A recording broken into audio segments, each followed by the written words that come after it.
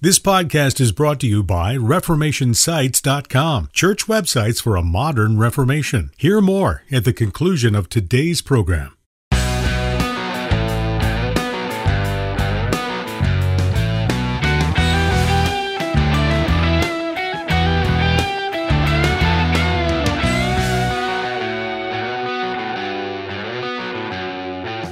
Welcome to Mortification of Spin, a casual conversation about things that count, with Carl Trueman and Todd Pruitt.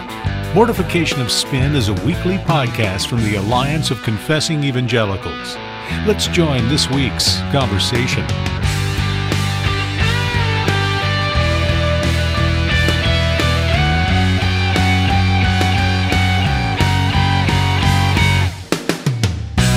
Welcome to Mortification of Spin. I am Todd Pruitt, pastor of Covenant Presbyterian Church in Virginia, and I'm joined, as always, by Carl Trueman, professor at Grove City College in Western Pennsylvania. Now, today, one of the things that Carl and I have chatted about a little bit in recent weeks is the phenomenon, which has really been getting a lot of attention over the last couple of years, this phenomenon of Christian deconversions. And Carl, you and I have texted back and forth a couple of times over the last few weeks about the latest well-known Christian deconvert, who is Abraham Piper, one of John and Noel Piper's sons. And his story runs a little bit interesting. He had kind of departed the faith when he was around 19 years old. About 2 years later, he returned and was blogging about that, had spoken on the matter, had written about it for various places, in his return to the faith. And sometime, I don't know when, but sometime after that, he deconverted again, and has actually made quite a showing of it. He's had several articles written about him on this. I believe the Wall Street Journal wrote an article on him, as well as some other major sites, because obviously his father is well known. An enormous influencer among conservative Christians. And so for the son of someone so well known to be so public about his deconversion, and not just public about his deconversion, Abraham Piper has been, I think he has around 1 million followers now on TikTok. Now, Carl, I expect that to mean absolutely nothing to you. But I'm hugely impressed, whatever that is. It sounds amazing. Yeah, TikTok is a social media platform, where people post videos. And aren't the Chinese using it to spy on us or something? Something like that. Yeah, exactly. Something about it in the newspaper. It hasn't gone well in that respect. But Abraham Piper's up to around 1 million followers on this, and he's just doing video after video, really mocking evangelical Christianity. And so it's caused a lot of publicity, obviously, to come his way. Just on a side note, Abraham is a millionaire. If you're online and you know the 22 Words website, well, that was originally Abraham Piper's site. He sold it for millions of dollars several years ago. It's just an entertainment site, but now he's very public in his deconversion and mocking Christianity. Of course, this follows on the heels of other famous deconverts. A year or so ago, there were a couple of YouTube celebrities named Rhett. They go by the names of Rhett and Link. And again, Carl, I don't expect that to mean a whole lot to you, but they're sound like a second-rate country and western duo. they're not that. They're like these humorous. Okay. They do this humor stuff and entertaining stuff, and they developed a huge following on YouTube to the point where they're worth around $25 million. Wow. And they both used to, when they were younger, they used to be on staff with Campus Crusade for Christ.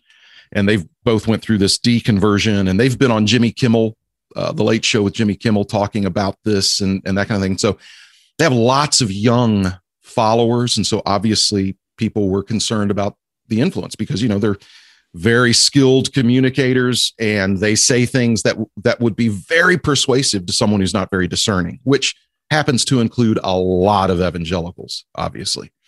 So these things are going on, and they're getting lots of attention. And of course, the media is more than happy to feature former evangelicals, conservative Christians who now have rejected the faith. That's great fodder. for the mainstream media at this point. And before we get in any further, I do want to differentiate between the fact that there are people who reject Christianity or reject evangelicalism for reasons that I think we can sympathize with. We think about people who have been abused by a pastor, for instance, sexually abused by a priest or a pastor, and they punt the faith. Now, we don't want them to punt the faith, but we can certainly sympathize as to why they would. Various victims of predatory people or individuals in their church.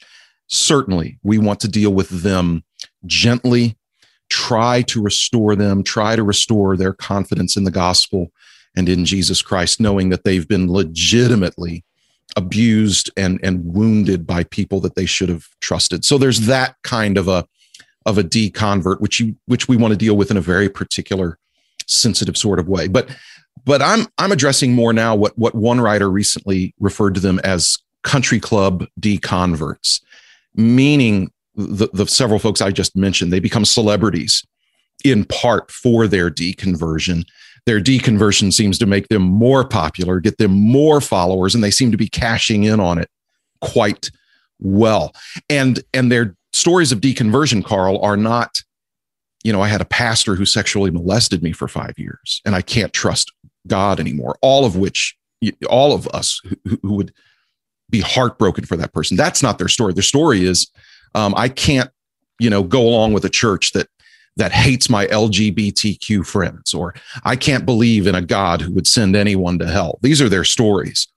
And it's as though they've, were manipulated by their church to believe these awful things about other people, that people are going to hell. I have an ongoing conversation with a guy in a local coffee shop. He's a professor at a very well-known university in Charlottesville, Virginia.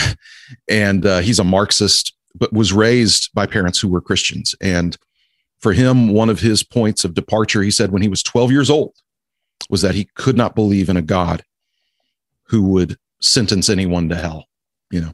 So these are deconverts who, they just hate Christian doctrine. We think of Tony Campolo's son, Bart, who's a humanist chaplain, and he began departing from the faith as a teenager over the LGBTQ issue. He had gay friends, and he didn't want to have anything to do with a God who would have a problem with his gay friends, et cetera, et cetera. So as we think about that, Carl, first of all, I just wonder, your thoughts on the phenomenon of these public deconverts who are very interested in broadcasting their deconversion. What does that tell us about them, perhaps, and about us, this desire to celebritize our deconversion? Well, the first thing it tells me is I'm in the wrong job. Why work for a living if you can earn $1 million from producing mindless, TikTok videos? TikTok, yeah. And 22, I can't even think in sentences of 22 words. They make money out of it. So, no, but seriously, I think a couple of things come to my mind when I look at this. First of all, just commenting on the Abraham Piper situation. Mm-hmm. I think the saddest thing for me about that was, the hurt and pain this would be bringing to his parents. Yes. It's one thing for a child to lose their faith or not follow in the footsteps of their parents' faith. It's another thing for them to broadcast it to the world. And when I was reading and seeing that stuff, my immediate thought was, do you not have any respect for your parents? Right. Because, I bet that, like me, John Piper was not a perfect dad. Mm-hmm. But I bet you had a better upbringing than an awful lot of people in America. Yes. I bet mum and dad stayed together. I bet mum and dad loved you. I bet mum and dad cared for you to the best of their abilities. And this is how you pay them back? Yeah. Nobody's saying that all that care means that you should agree with them and everything they said, but come on, man. This is despicably disrespectful of your parents. So that was my first thought on that kind of context. And there's no way, Carl, that he does not know. Yeah.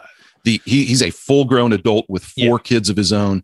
Yeah. He knows how this stabs them in the heart. So your point. Yeah, one can only imagine Thanksgiving at the Piper household will be a tense time. And as I say, I think it was the New York Times, not the Wall Street Journal, Todd. But as I read that article, I just felt sorry for the parents. Yes. So they don't deserve this, regardless of how wrong-headed he might think they now are. They don't deserve this. I was thinking, what strikes me about this is the performance aspect. I think back to the guy who wrote the I Kiss Dating Goodbye. Oh, Josh Harris, another famous deconvert. Yep. It's striking to me the public performance aspect of these deconversions. I remember many years ago reading a comment by the late critic Edward Said on a book that was published, I think, in the early 1950s entitled The God That Failed. And it was a collection of essays by people like Arthur Koestler, Richard Wright, people who'd been communists and had abandoned communism. And, I was very sympathetic with the abandonment of communism. But Said's comment was interesting. He said, what made these people think that they were so important, that their story of abandoning communism was going to be that important and that interesting? Well, they were all substantial intellectuals. The list of names of deconversions, these are not particularly substantial people. And why on earth would Abraham Piper or Josh Harris, why on earth would they think that the personal problems they've developed with the faith would amount to a major metaphysical problem for me when I'm thinking about Christianity? Right. And so I think that, part of my problem is, and I think Doug Groothuis wrote a response to Abraham Piper, where he essentially said, your cocksure, flippant dismissal of Christianity wrestles with none of the big problems that the great thinkers of the faith have wrestled with.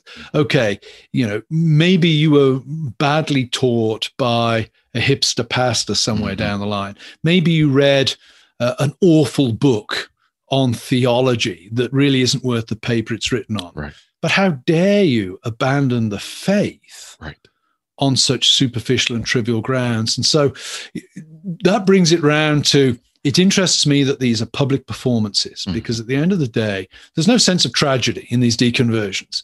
It's not that the world was enchanted and it meant something, and now it's bleak and empty. That's a tragedy. No one would celebrate loss of faith like that. So it's not a tragedy. And secondly, it's a public performance. As you pointed out, it enhances. It doesn't cost to abandon the faith. It enhances their public profile. And thirdly, as you also hinted, it generally takes place in a narrative form. There's a sense, you've said, somebody who's been badly abused by a priest or a pastor who then rebels and turns against Christianity, you have all the sympathy in the world for somebody who's been treated that way and has turned against it.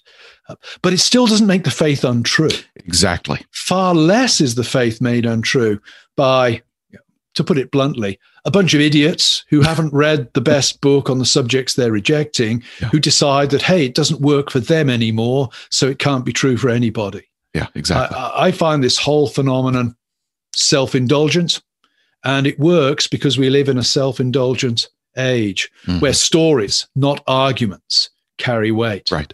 That bit that Doug Groothuis wrote on social media, which was powerful in response to Abraham Piper. You mentioned the fact that his justifiable indignation over the fact that the faith would be dismissed on such flimsy ground in arguments that the church has had answers to for 2,000 years.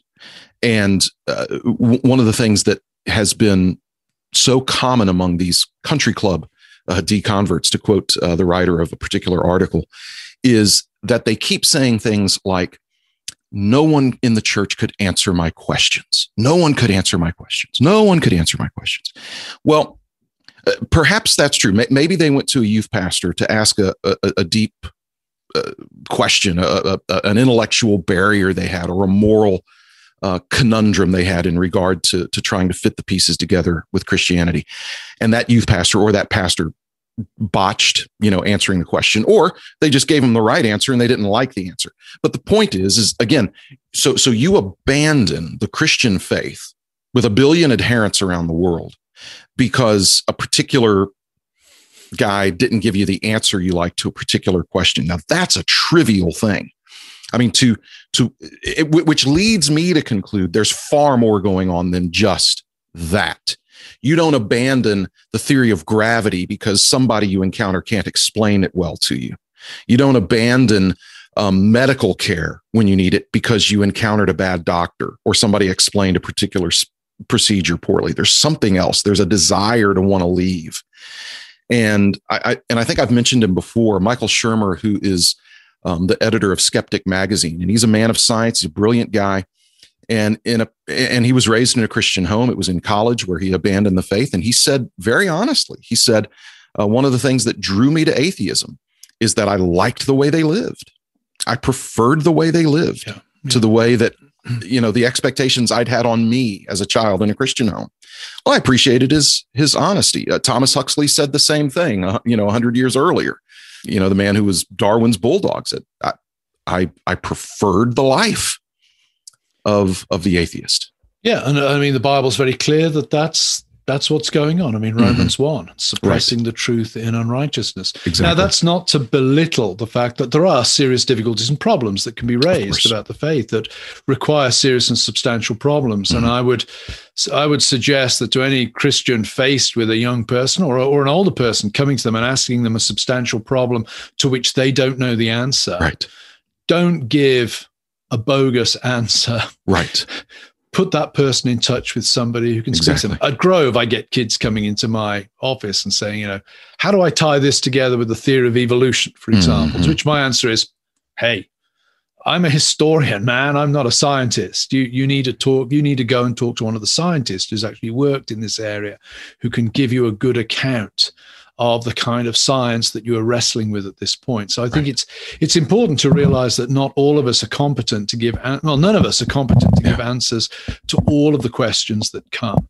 That's a great point you raise. I remember hearing Albert Mohler talk about his childhood. And of course, Al's one of these kind of polymath sort of guys. And he has been, the joke that some of his friends say is that he started carrying a briefcase when he was 12. But, when he was a young 12-year-old, 13-year-old, something like that, he went to the pastor of his little church in Fort Lauderdale and was asking some pretty probing, insightful questions. His pastor did a wonderful thing for him. His pastor felt a little inadequate on a couple of the questions. He reached out to D. James Kennedy and took Mohler to see this young D. James Kennedy, who was really getting into apologetics at that time. And D. James Kennedy gave young Mohler a couple of books from Francis Schaeffer. And do those kind. If you don't feel equipped to answer a hard question, well, there are resources out there available to you to help that person, and also to realize if somebody's asking you a very heavy duty existential question or metaphysical question, they shouldn't expect to get a quick answer either. If they're really interested in this, if they're truly struggling with this issue, then they need to be willing to sit down and maybe read a good book that answers some of those things. They shouldn't expect you to be able to sit down with you or me or anybody else and get a 5-minute explanation which solves all the mysteries of the problem of evil in the world. They need to be able to sit down with people who've thought through this and written about this substantively. Yeah. And I think that should play out actually for pastors as well. One of the comments I remember when I was pastoring was a young person in the congregation once said to me that there are times when I was preaching when I would say, I'm not quite sure what this verse means, or you could take it in one of two ways, and I don't know which way to come down. And she said to me, I know that you're being genuine, and I know that you prepared properly when you actually admit in the pulpit that you don't know the answer to everything in the passage. And I never thought about it that way before. Yeah. It was just something I developed over years of teaching in the classroom. I learned pretty early on. You don't have to pretend to know the answers to everything. Right. It's better to be competent and admit the bounds of your competence than to present yourself as omnicompetent and come a cropper, or even worse, from the pulpit, end up fundamentally misleading people. Yeah. So I do think there's an element here that pastors and elders should not beat themselves up to thinking that if somebody comes and asks you a question, you don't know the answer. That doesn't necessarily mean you're a bad person or you're failing in your job. It just means you don't know the answer. Exactly. The key thing is to push somebody else, push them in the direction of somebody else who does. Exactly. And to talk with the person, ask them some probing questions. Is this a person who is struggling with a legitimate question that maybe you yourself struggled with when you were younger in the faith, or that kind of thing? Or is this a person who just doesn't like the fact that the Bible says what it says about, for instance, homosexuality?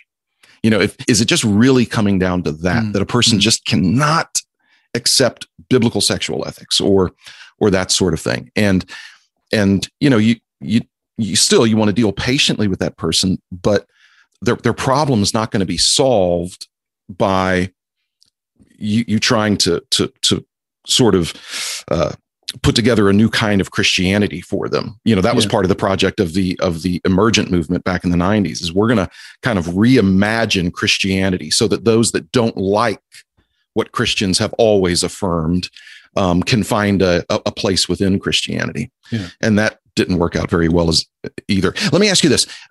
There seems to be an evangelistic zeal behind a lot of these deconverts. So for instance, with Abraham Piper, I was reading through his Twitter feed in some of this stuff, and he said, he went on and on about how great Bob Dylan is and how Bob Dylan is basically his religion. And he said, but it would never occur to me to expect my children to have to think the same way about Bob Dylan as I do. And of course, he was making the connection there that, parents shouldn't expect that. But what's interesting, and he even did a TikTok video on this subject where he said, it's a colossal waste of time to try to get other people to believe what you believe. And yet he's produced literally hundreds of videos trying to persuade people to believe what he believes. Yeah. Now, that's an enormous lack of self-understanding, first of all. But there is this desire of the deconvert where you want to say to a guy like Abraham Piper, I hated the fundamentalism I was raised in, hated it. And yet he's really just exchanged it for another kind of fundamentalism, hasn't he? Yeah, and that's an interesting phenomenon. And I think it goes down to the question of what's it all about? And if it's about drawing attention to yourself and public performance. I mean, again, Josh Harris was a classic example of this, that he writes this book, I Kissed Dating Goodbye, that he then decides is a bad thing and has screwed a lot of people up. So rather than doing what I hope I would do in that situation, and is that be utterly ashamed and want to just disappear, he turns it into a marketing opportunity. Turned it into a documentary film. He's now, making a documentary film, slamming his earlier self. Well, it's hard not to get cynical about these kind of things and think that at the end of the day, the only constant in this is your self-promotion. Mm-hmm. And the position, the metaphysical position you hold, is merely a product that you can sell it. This one this year and this one the next. And I think that's a real problem.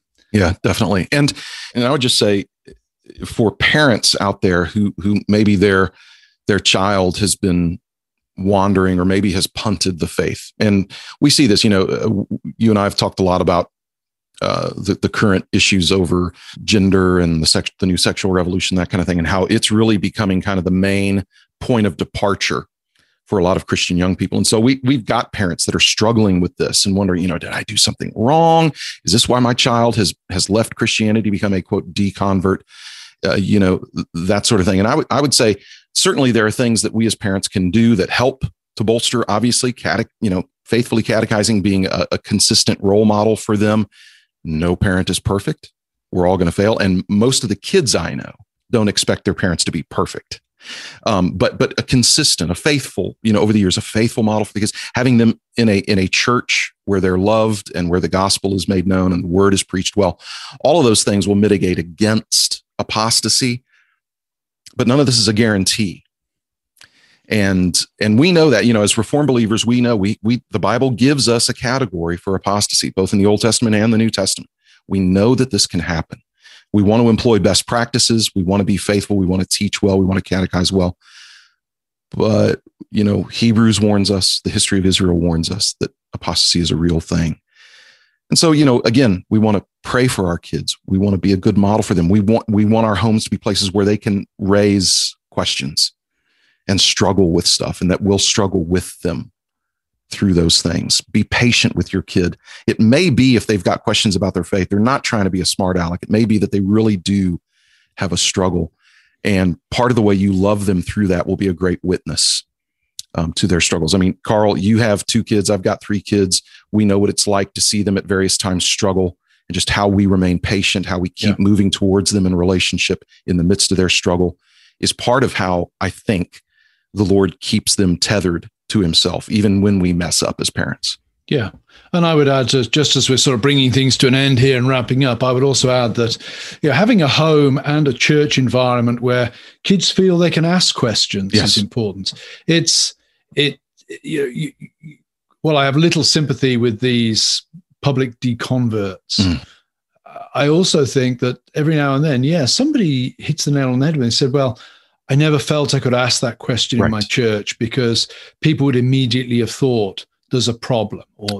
And I want to say to pastors and to parents, just because your kid is struggling with an issue, or just because you have a congregant who asks a question, doesn't mean that's where they are and they're about to apostatize. It may mean they're genuinely struggling with these things. And particularly, you've mentioned sexual issues. I think an awful lot of young people who want to be faithful to Bible's teaching are struggling with exactly what the Bible says on these kind of things, not because they're bad people, but because the power of the culture is so strong. It's hard for them to get to grips with these things in the way that it was comparatively easy for people in our generation. So there's no one size fits all here, but I would say just to encourage pastors and parents out there, try to create an environment or try to cultivate an environment where the asking of questions is acceptable. When you're asked a serious question, give a serious answer. Don't just, go away and pray and read your Bible more closely. That's not necessarily the best answer in all situations. So I would say think carefully about the culture of home and the culture of church relative, so that if somebody in your church or your family, perish the thought, deconverts, the one thing they can't say with any credibility is, I was never allowed to ask a question. I was never given a serious answer to the questions I asked, or pointed to somebody who could give me a serious answer. So, indeed. Yeah. Well, we hope you found this discussion to be a helpful one. Please go and visit our website, mortificationofspin.org, where you will, have an opportunity to donate to the podcast. This is a listener-supported podcast. And also have a chance to win this week's giveaway, which is Surviving Religion 101 by a friend of this program and a personal friend of Todd and myself, Mike Kruger, president of Reformed Theological Seminary at their Charlotte campus. An excellent book on really guidelines for helping kids as they go to college, negotiate that all-important move when they leave their Christian home and suddenly they're in the college environment. Lots of good, solid advice on how to survive with your Christianity intact in such an environment. Of course, Mike's writing specifically for college kids, but it really applies to anybody who has to leave their home at 9 a.m. on a Monday morning and go to work into a hostile, anti-faith kind of environment. So please visit our website, make a donation, feel free to enter a chance to win the book, and we will look forward to being with you next time. That's me in the corner. That's me in the spotlight, losing my religion, trying to keep up with you, and I don't know if I can do it. Thanks for listening to Mortification of Spin, a podcast of the Alliance of Confessing Evangelicals. For more on topics like this, visit mortificationofspin.org, where you can find other articles by Carl and Todd, browse the archive of past episodes, and make a donation. We'll talk to you next time on Mortification of Spin.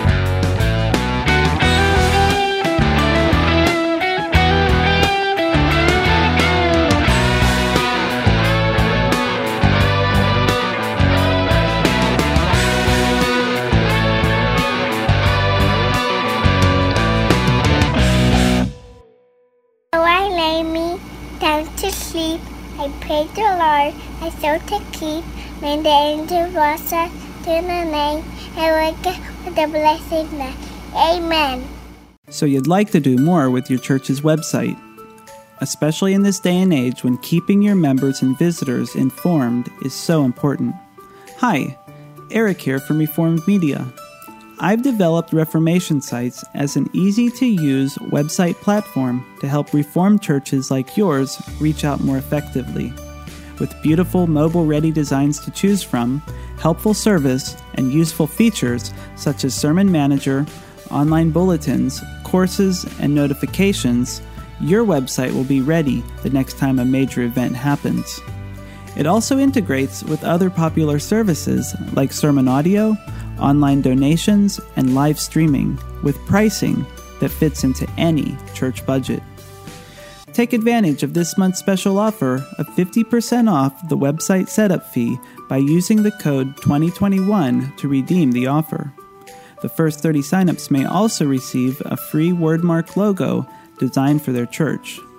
Go to reformationsites.com to get started today, or call me, Eric, at 561-900-6886 to explore the possibilities.